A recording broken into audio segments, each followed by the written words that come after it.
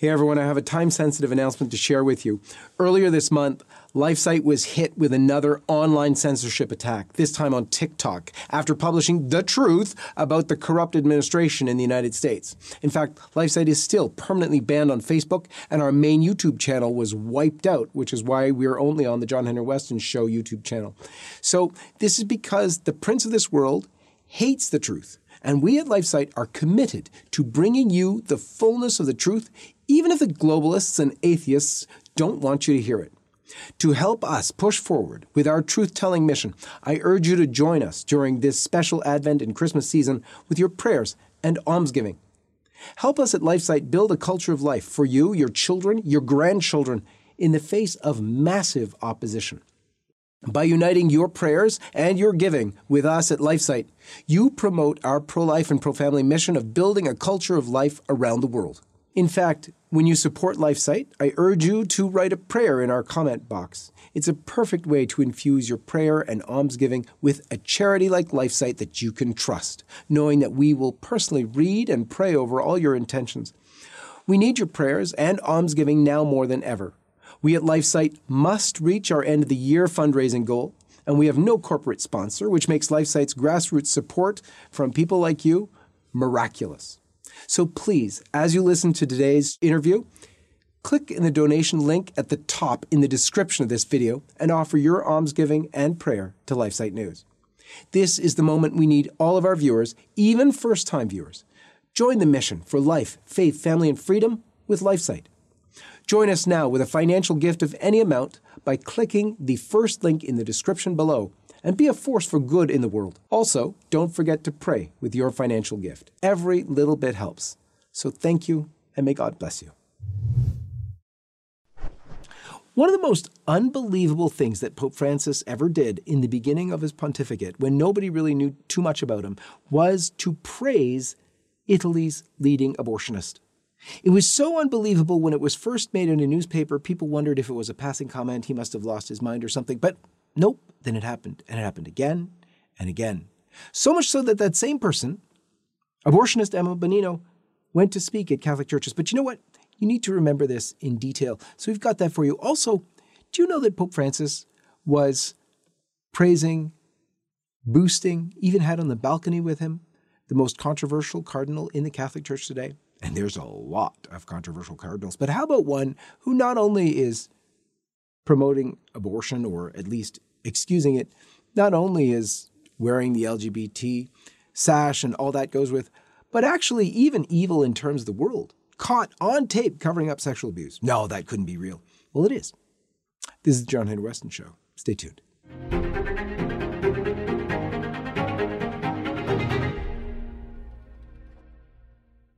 So let's begin, as we always do, with the sign of the cross. In the name of the Father, and of the Son, and of the Holy Ghost. Amen.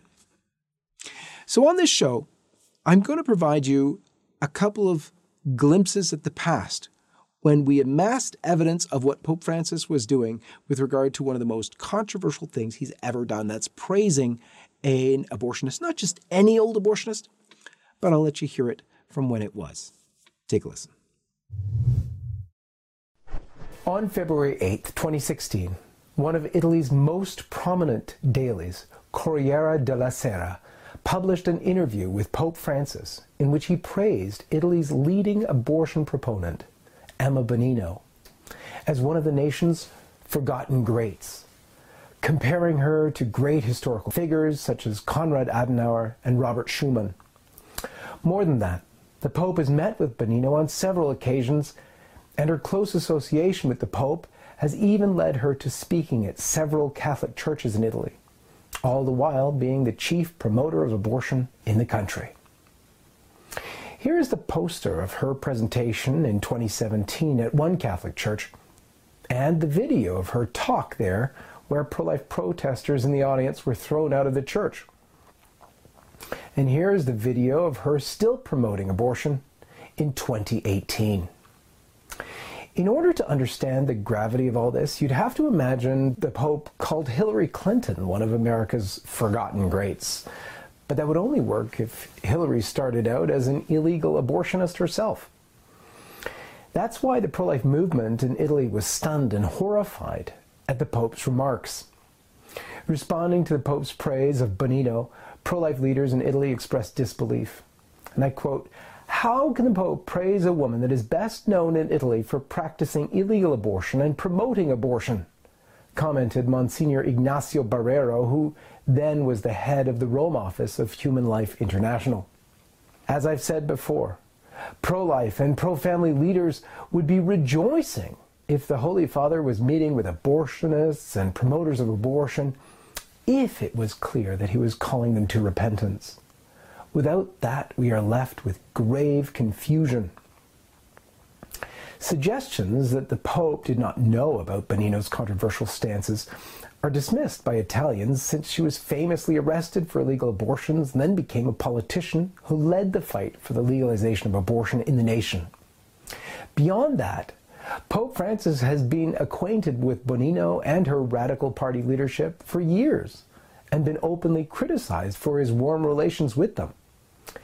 In her capacity as Italian foreign minister, Bonino, along with President Giorgio Napolitano and his key ministers, was granted an audience with the Pope on June 8, 2013. In April 2014, Bonino called Pope Francis to help end the hunger strike of Radical Party leader Marco Pannella. The Pope made the call and promised to join Pannella in his bid to better conditions in Italian prisons. In May 2015, Vatican Insider reported that Pope Francis personally invited Bonino to an audience in the Paul VI Hall. Bonino had herself an illegal abortion as a young woman, and then co-founded and worked with the Information Center on Sterilization and Abortion, which boasts over 10,000 abortions. There are famous photos of Bonino herself performing illegal abortions using a homemade device operated by a bicycle pump. Arrested for then illegal activity, she spent a few days in jail and was acquitted and entered politics. And as a politician, she championed abortion, euthanasia, homosexual marriage, legalization of recreational drugs, graphic sex education, and more.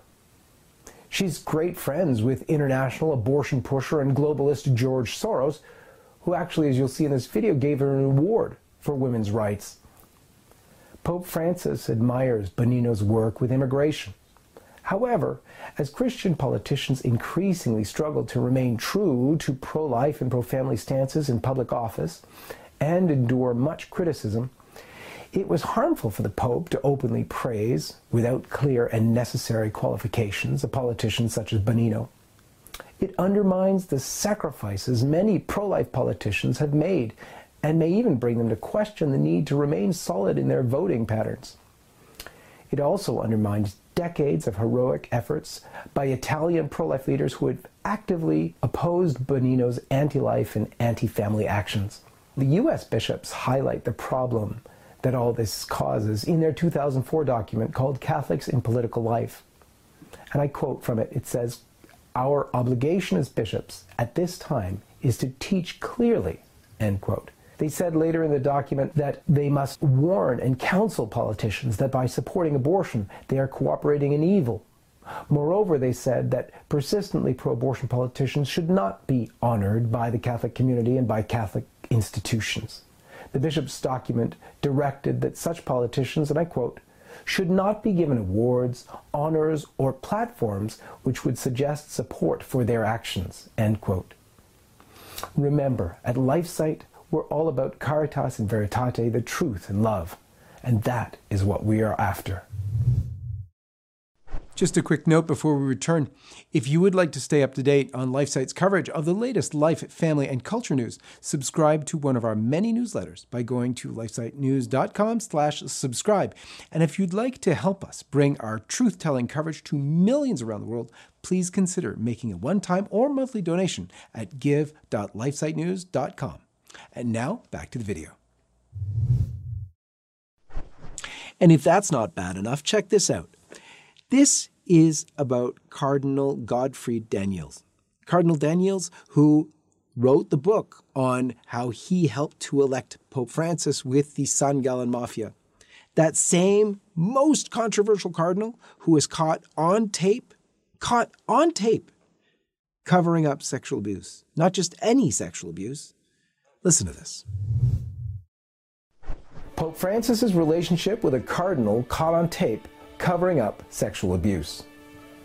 While some have suggested that pointing out errors of the Pope, even when the faith is endangered, is not permissible, the former cardinal heading up the Congregation for the Doctrine of Faith, Cardinal Gerhard Müller, told us, and I quote, "The primacy of the Pope is being undermined by the sycophants and careerists at the papal court, and not by those who counsel the Pope in a manner competent and responsible." Cardinal Godfrey Daniels died on March 14th this year. We pray earnestly that God may have mercy on his soul, and in truth, he needs those prayers very much.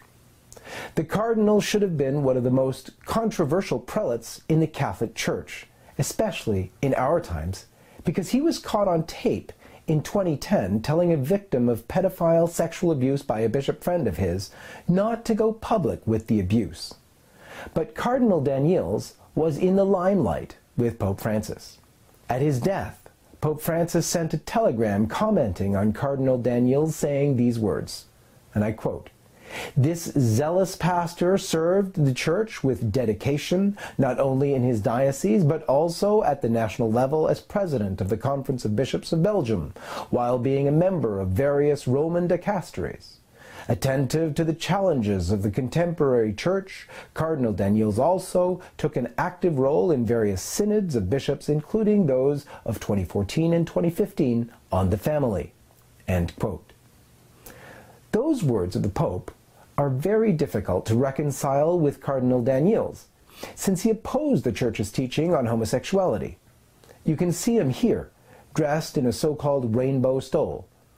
In May 2013, the Cardinal expressed his support for homosexual unions to Dutch-language newspaper De Tide. He said, and I quote, "I think it's a positive development that states are free to open up civil marriage for gays if they want." End quote. The French-language newspaper L'Echo also quoted the Cardinal saying that the French people should, and I quote, "obey the law and not, quote, oppose gay marriage." But despite this reputation, as you can see in this video footage, Cardinal Daniels was one of the few cardinals Pope Francis chose to come out on the balcony with him at his election to the pontificate. Cardinal Daniels was one of the personal appointees of Pope Francis to the first and second synods on the family in 2014 and 2015.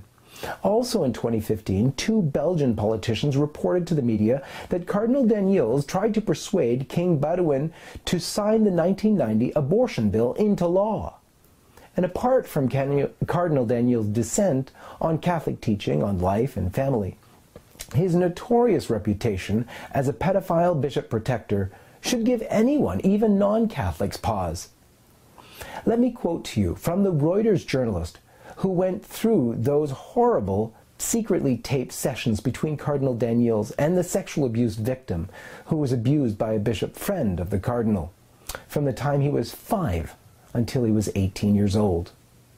Reuters journalist Tom Hennigan reported, and I quote, "In the published transcripts of that meeting, the unnamed victim, now 42, told Daniels he could no longer keep quiet about how his uncle, Bishop Roger Vangelwee, sexually abused him between the ages of 5 and 18. He says Vangelwee could not remain in office and the case must be reported to the church hierarchy, but he doesn't know how to do this." "What do you really want?" asks Daniels, cutting the victim off by saying he already knows the story and doesn't need to hear it again. When the man says, "I give you the responsibility, I can't decide. You should do what you think should be done because I don't know how this whole system works." "Do you want this to be made public?" the cardinal asks. "I leave that to you," the victim responds. Then Daniels begins his effort to convince him to keep the lid on the problem. "The bishop will step down next year, so actually it would be better for you to wait," says Cardinal Daniels. "No, I can't agree that he takes his leave in glory. I can't do that," the victim replies. At one point, Daniels ducks and weaves, trying to fend off the victim's pleas to inform the church hierarchy about Vangelwee's misdeeds. At another point, Daniels suggested the victim admit his guilt and ask for forgiveness. Who do I have to ask forgiveness from? The surprised man asks. When Daniels suggests that the victim may be trying to blackmail the church, the man pleads with him to take up his case, saying there has to be someone in the church who can handle it because he cannot bring himself to expose his uncle on his own. We were forced to get married by him. Our children were baptized by him. How can I explain this to them? He asked. Yesterday I said to my oldest son, look, this is what happened to me. They must know what has happened. How indeed could Pope Francis be associated so closely with Cardinal Daniels? Believe it or not, Daniels was one of the cardinals who conspired to elect Pope Francis, a truth that comes out in Daniels' own authorized biography. He even did a TV show promoting the book where he explained that he was part of this group called the St. Gallen Mafia, or Mafia as they called themselves, which fought against Cardinal Ratzinger and worked for Cardinal Bergoglio's election even in the 2005 conclave. But that is another story. Remember our motto at LifeSite? It's Caritas in Veritate, the truth in love. And so it's actually out of love for Pope Francis that we want to call him to enunciate the truth and correct the errors that he has taught, which have harmed the faithful. I know, these are mind-blowing things. But you know what? We know and always will know that the Catholic Church is the one true church, and there is nowhere else to go. So that's why at LifeSite News, we do what we always do every single day. We pray for the conversion of Pope Francis. For LifeSite News, I'm John Henry Weston, and may God bless you. Every single day, there are new developments in the culture war. You need to stay on top of the news from the front lines around the world. At LifeSite, it's actually our mission to serve you the truth on life, faith, family, and freedom so that you can be an effective soldier for Christ. Subscribe now and never miss an important development in the culture war that you need to know about, all from a faithful Catholic perspective. And check out the links below to get involved with our reporting and our pro-life partners. Thank you and God bless you.